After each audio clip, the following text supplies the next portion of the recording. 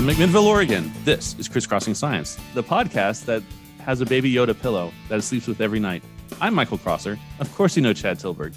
And today's title is The Mandolin. Hey, Chad. I'm a little confused now about the Baby Yoda pillow. I thought we were talking about sounds or something today. We are, but it reminded me of The Mandalorian. And it could also stand on its own because I love my Baby Yoda pillow. So you do really have one, don't you? I choose not to speak on that right now.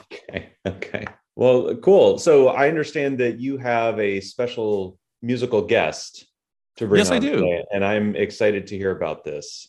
Yeah. So I'd like to welcome Dr. Stephen Tufte. He's a physics professor at Lewis and Clark College up in Portland. So welcome. Hello. Glad to be here. We're talking about a musical instrument today, a mandolin. Yes.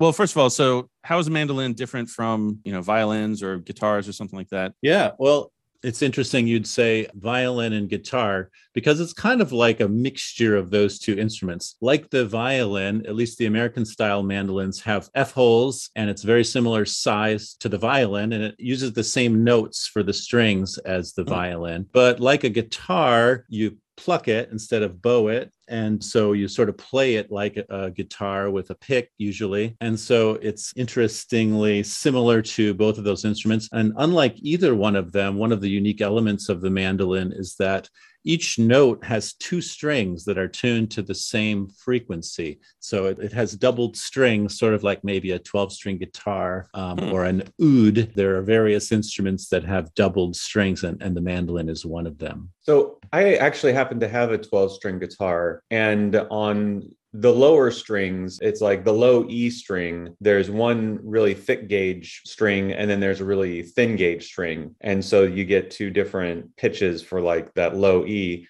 Is what you're saying that in the mandolin, every single string, they're both the same? Yeah, exactly. So I don't know the details of the 12-string guitar, but I do know that some of the strings are tuned at an octave. So the thinner string is actually an octave above the thicker string. And when you pluck it, you get to play them both. On the mandolin, they're all tuned to the exact same note.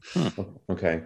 Now that you mention that, I think that was in my brain somewhere that I had that piece of information, and I've always wondered what's the point. And so I'm guessing we're probably going to get into that today. Yeah, sure. Mm-hmm. All right. So what happens when you pluck a string? So when you pluck a string, you're actually plucking two strings, but maybe we should first talk about just plucking a string in general. Each string, as was mentioned in one of your previous podcasts, is capable of vibrating at a bunch of different frequencies. And if you pluck it, you'll in fact excite a bunch of them all at the same time. And it's interesting. Here, I'm going to actually get out my mandolin. In a podcast world, you can't see it, but it looks sort of like a violin, except it has this scroll, this swirl. I have the American sort of bluegrass style mandolin. And if I stick to the lowest string, I can play it. And so when I pluck it, I'm actually exciting a bunch of different frequencies. The lowest frequency is the note that you hear. But if I touch the string right in the middle, I'll prevent that lowest sound from sounding, and you'll be able to hear the octave above that.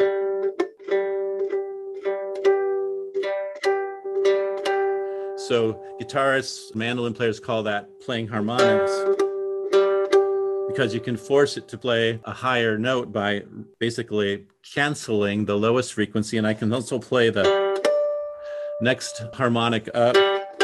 And so when I pluck the string, I'm actually exciting all those different sounds at the same time, and your brain tends to hear it as just a single note. But I can actually change the relative amplitudes of all those different sounds by how I pluck the string. And so a good player will purposely pluck the string differently to go for different sounds. So if I plug it with the soft part of my thumb in the middle,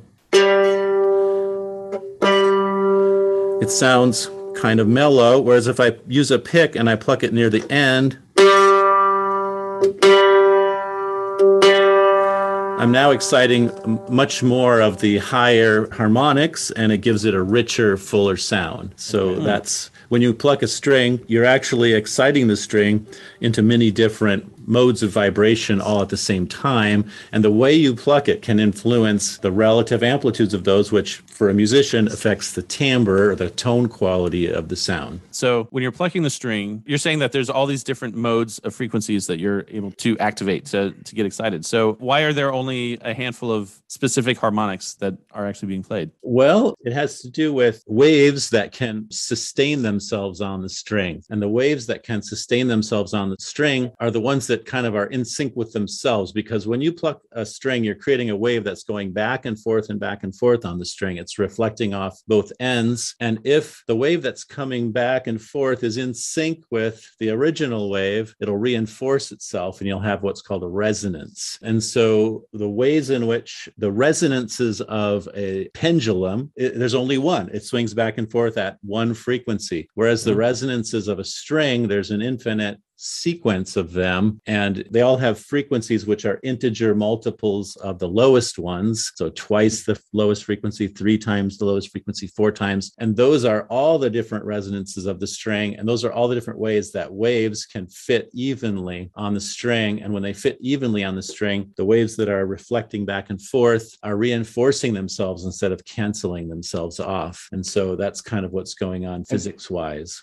And so that's kind of what makes it sound different from like some sort of electronically generated pure tone, right? Is all those additional harmonics. Right, totally. Mm-hmm. And so what you were talking about when you were just lightly touching your finger right in the middle of that string, you weren't holding it all the way down to the fretboard, right? No, but you get the same note as if I was. So I'm holding my finger on the fretboard. And so what I'm envisioning is like when you are not touching the string at all and you just pluck that longest string, it's being held stationary at the bridge and at the neck. And so that large wave that is the entire length of the string is sort of like the dominant tone. Right. But then by touching it exactly in the middle, you cancel out that dominant tone. And then sort of the next most dominant one is like the one where you're cutting it in half. And so when the top half of the string is sort of like vibrating on the way down, the lower half of the string is on its way up, and it's sort of like vibrating on either side of your finger. Is that exactly okay? 100% correct. And then when I touch it at the 1/3 mark instead of at the 1/2 mark, now I'm forcing the string to vibrate in 3 parts, similar to your description of the 2 parts. And so those are there when you just pluck the string untouched, and that's what gives it its extra flavor. It's what did you call it? The timbre or something? Exactly, the tone quality. And Okay. People that are trained musicians can actually hear all those notes as separate tones when you just play one note. Most of us just hear a different overall sound. When you're playing all those frequencies at the same time, it just gives the sound a certain character, and that's fine. That's kind of the point. Okay. All right. So to recap a little bit, so the note you play actually depends on the length of the string. And so if you're actually pressing down all the way on the neck, you're actually changing the note of the string. Right. Yes. But when you're plucking it, you're actually exciting as many notes that will actually fit within that length of the string. Right. You're playing many different frequencies, but yeah, when you change the overall length of the string, which is what the frets are all about, to play different notes, you can put your finger. So I can change the length of the string, and that changes the lowest frequency that's going to sound, which is what our brains identify as the note that we're playing. So the length of the string determines the note that you hear. When your brain is confronted with this whole list of sounds, your brain will identify the note with the lowest frequency, which we call the fundamental frequency. So if I push my finger down on one of the frets to change the length of the string, I'll change the lowest tone, and that's what note your brain will identify. So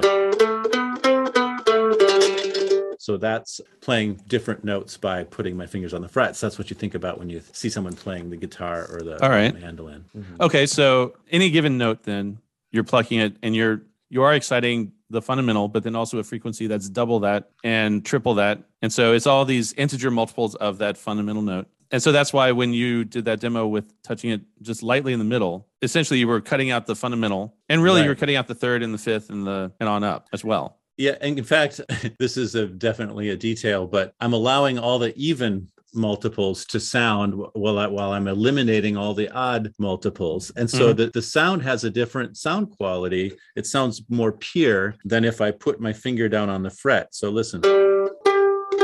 Now I'm going to play the harmonic.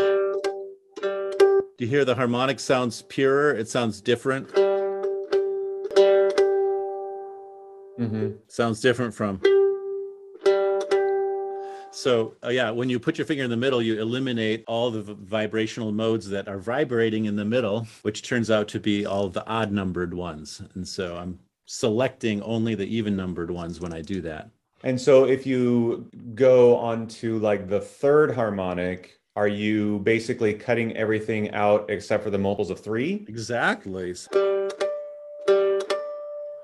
that sound has the same pitch as, but it has a very different tone quality. Because now you're hearing the third, the sixth, the ninth, the 12th. Only those harmonics are sounding because the other ones are not allowed, because the string in those other modes of vibration, the string is moving at that point, which I've prevented. Right. Yeah, I've never thought about the harmonics in quite that way. That's interesting. So can you tell us about how these vibrations are transferred from the string to the rest of the body of the instrument, and how that body of the instrument affects the quality of what we hear? Yeah, sure. Yeah. Well, I have the rest of the body of the instrument, right? Because the string is what's doing the vibrating. And so it's a really good point. So maybe we should back up even further and talk about how sound waves are pressure waves in air. And so when something vibrates, it compresses the air that's right near it. And that compression of the air travels through the air to people's ears. And that's how sound works. And so it's a compression of air. It's a wave that travels through air, and it's caused by vibrating objects, which are compressing the air. The string is vibrating, but it's very narrow. What is it? Maybe a millimeter or less across. And so when the string vibrates, it pushes on very little air and makes almost no sound. If you could string a guitar string between two vices in the shop, let's say, two rigid objects, and pluck it, you'd barely be able to hear it. Some approximation of that is like when you have an electric guitar, which is quite rigid, and if you have the amplifier off and you pluck the string, it's just not very loud.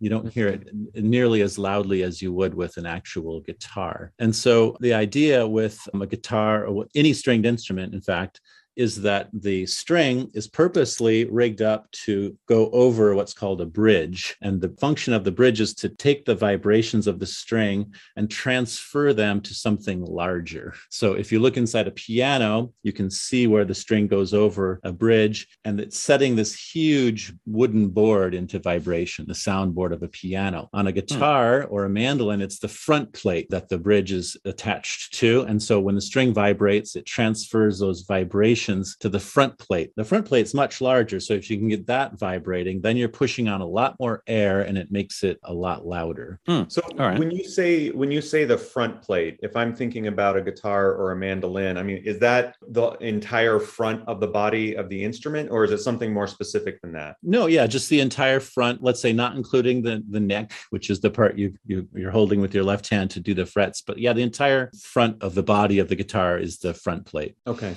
So it's transferring that to the front plate, and that would be the side of the guitar or whatever that you would see when somebody's playing, right? Exactly.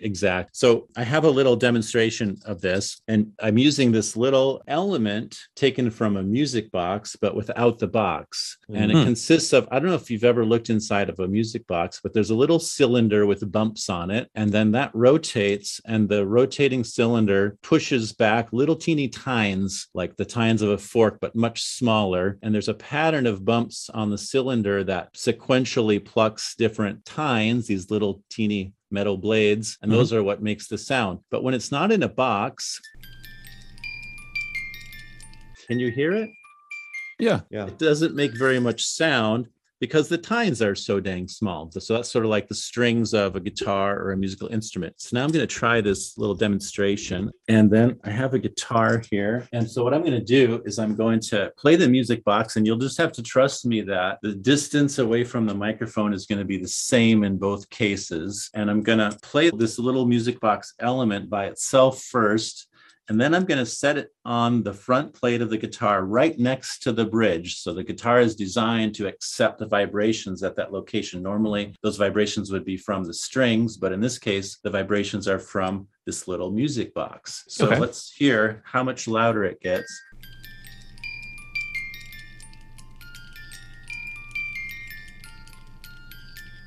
I'm going to set it on the guitar.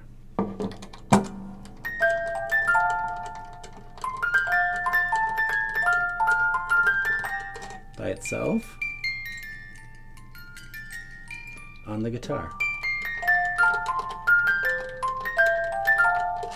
People they like ooh and ah because it's so much louder when I attach it to the guitar, and also it fills out the bass. You know, it has a different tone, a fuller tone quality when you stick it on the guitar, and it's like whoa. That's dramatic. You know, it's one of those things. So that's actually really cool. So the bridge itself is somehow designed specifically to transfer all those vibrations into the front plate. And does a pattern there are often holes in that piece and stuff, right? Yeah, it depends on the instrument. Okay. In the case of the guitar, it's pretty flat. The bridge is pretty flat, and it's actually attached to the front plate. In the case of the mandolin, the bridge is not attached. And it's a little bit taller than a guitar bridge, and it has little grooves cut for the strings to fit into. The most dramatic example of a carefully designed bridge is if you look at the bridge on a violin. It's this big, tall structure, and it has swirls cut out of it. And that one is designed to rock back and forth because the violin bow comes across the strings, and it excites. The violin bow is moving the strings horizontally, and the bridge of the violin is designed to rock back and forth in response to those horizontal motions of the string. And that sets the center part of the front plate vibrating. And it's probably the reason why violins have F holes, because it makes the plate less rigid right there in the middle where the violin is, which allows it to vibrate more easily.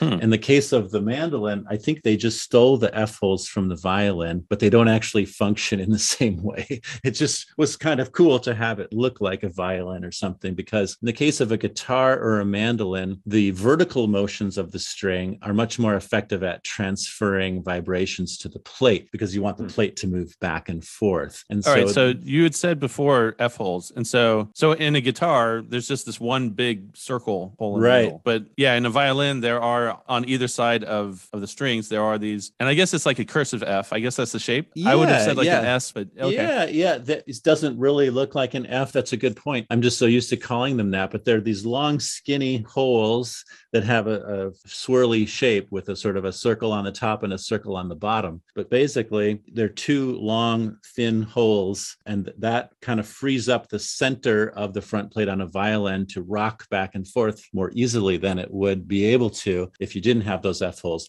Is that the purpose of having holes in general, just so that you're sort of weakening the front plate so that it can vibrate more, or? No, the main purpose of the holes is to let the sound out from the air cavity, which we haven't talked about yet.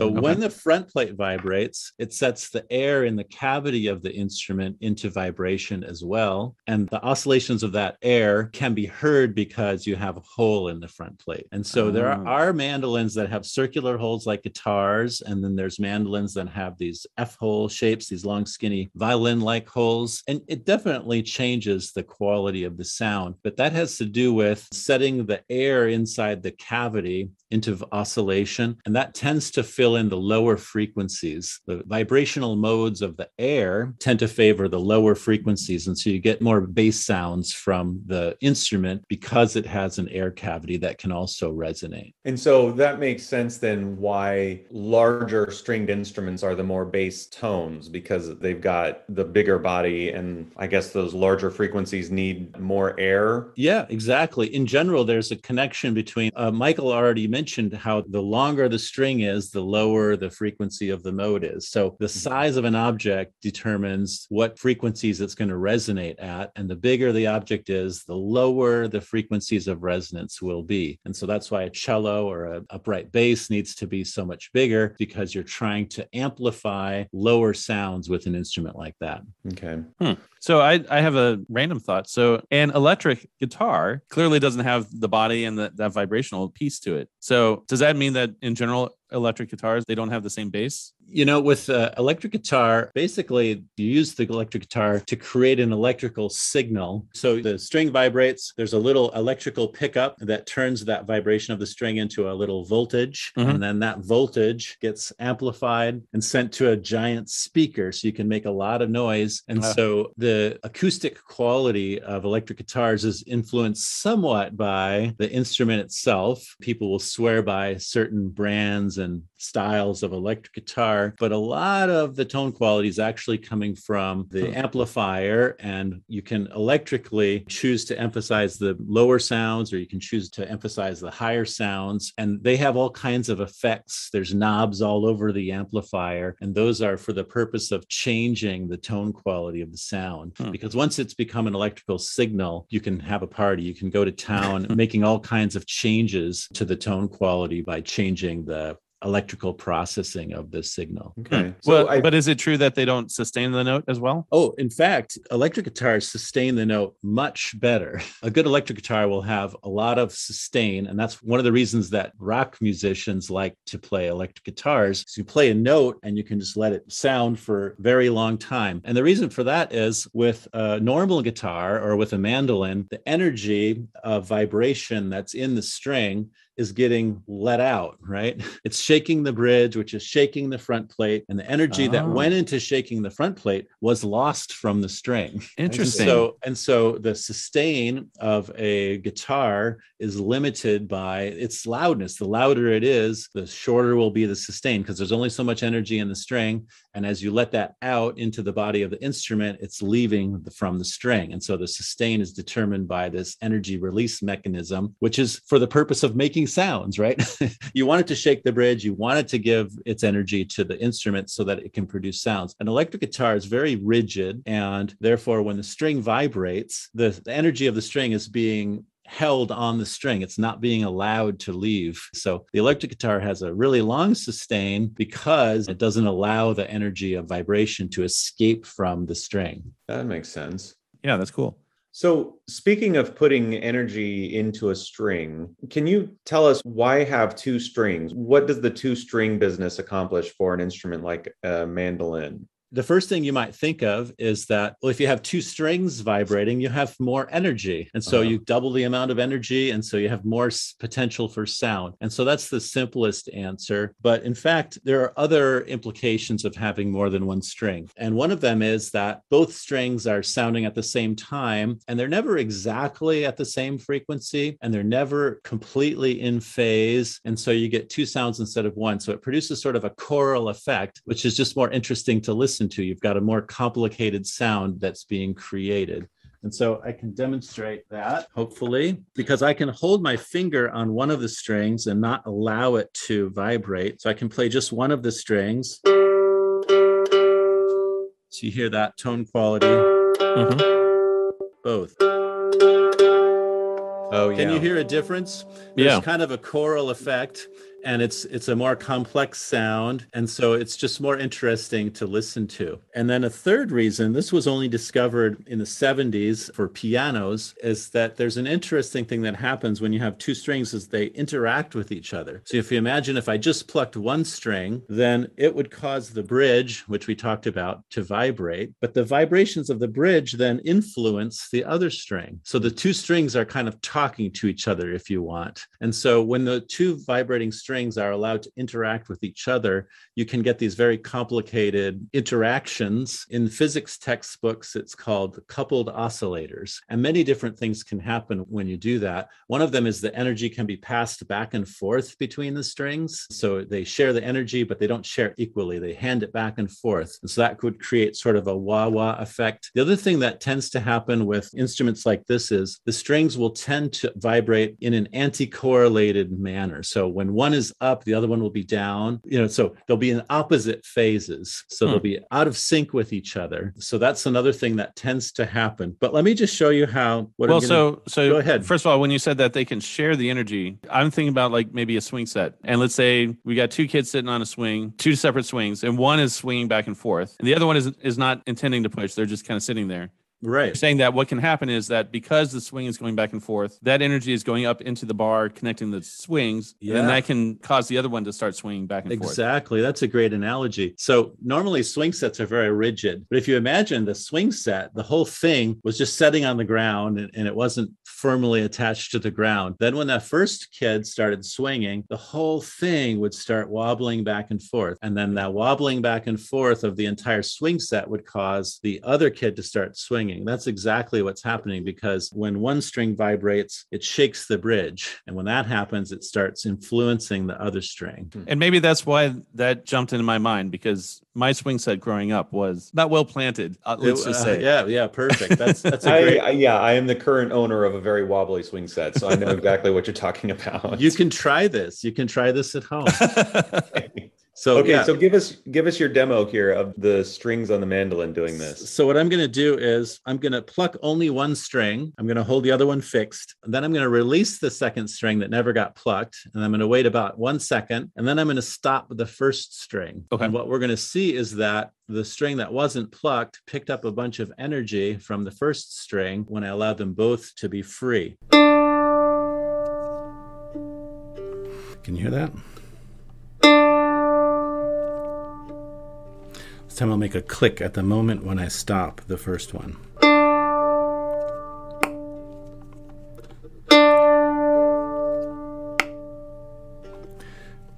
The differences in volume are very small, which is kind of interesting. Here's another demonstration, which I hope you can hear. I'm going to pluck both strings. Okay. And then I'm going to stop one, and it'll actually get louder. You ready for that? Okay.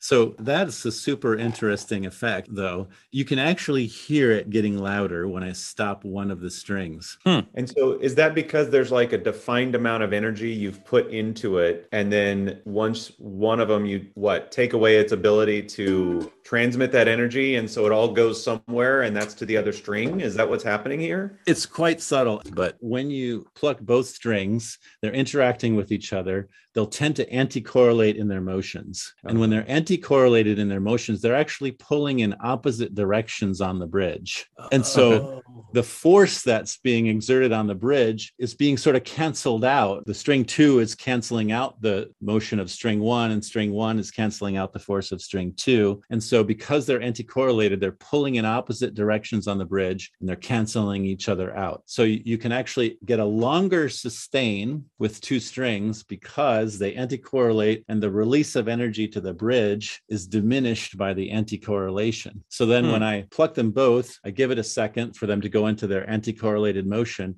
Then when I stop one, it gets louder because all of a sudden the force of string 2 is allowed to fully shake the bridge, which is what determines the volume. So when I first measured that, I actually measured the amplitudes, and I saw this jump in the amplitude at the moment when I stopped one string. Then I knew that the two strings in the pair would interact with each other through the bridge. So they're talking to each other. And so that led to a double decay. So when you looked at the amplitude as a function of time, it was rapidly going down, and then it was more gradually going down.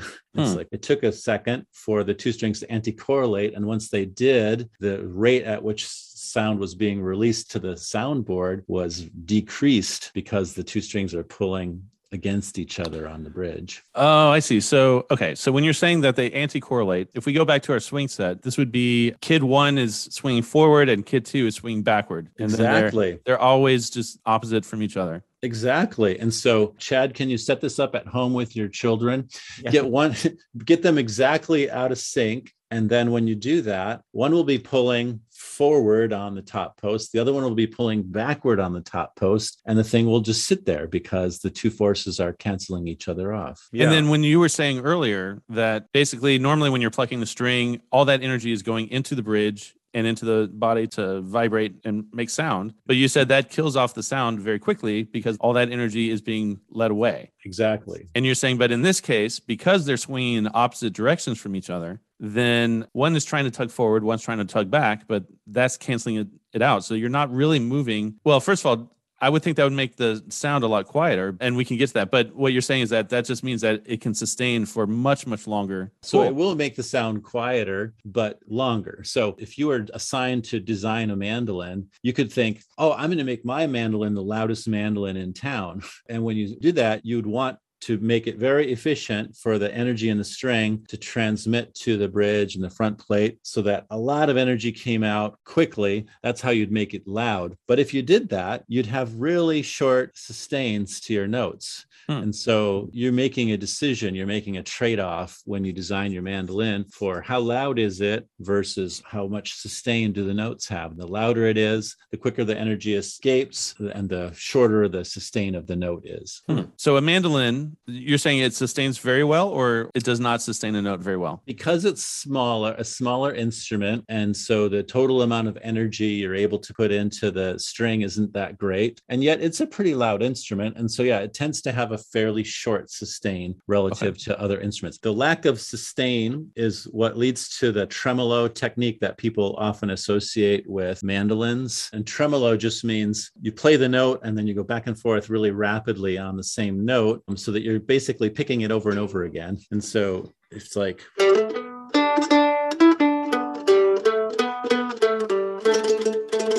when you get to the note that you want to sustain,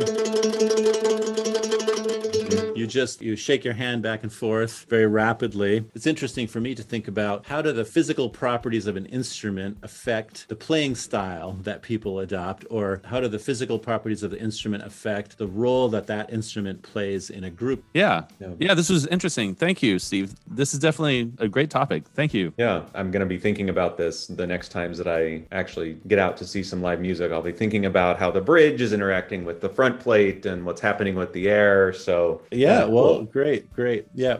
This episode was recorded on the beautiful campus of Linfield University. Rodeo Ortega wrote our theme music. If you like this episode or others like it, you should subscribe to the podcast. That way you'll download the latest episode as soon as it becomes available. While there, leave a comment and rating, and that'll help other people find our podcast. If you have ideas for future episodes, email us at crisscrossingsci@gmail.com. All one word, all lowercase. Or hit us up on Facebook. Until next time, thanks for listening.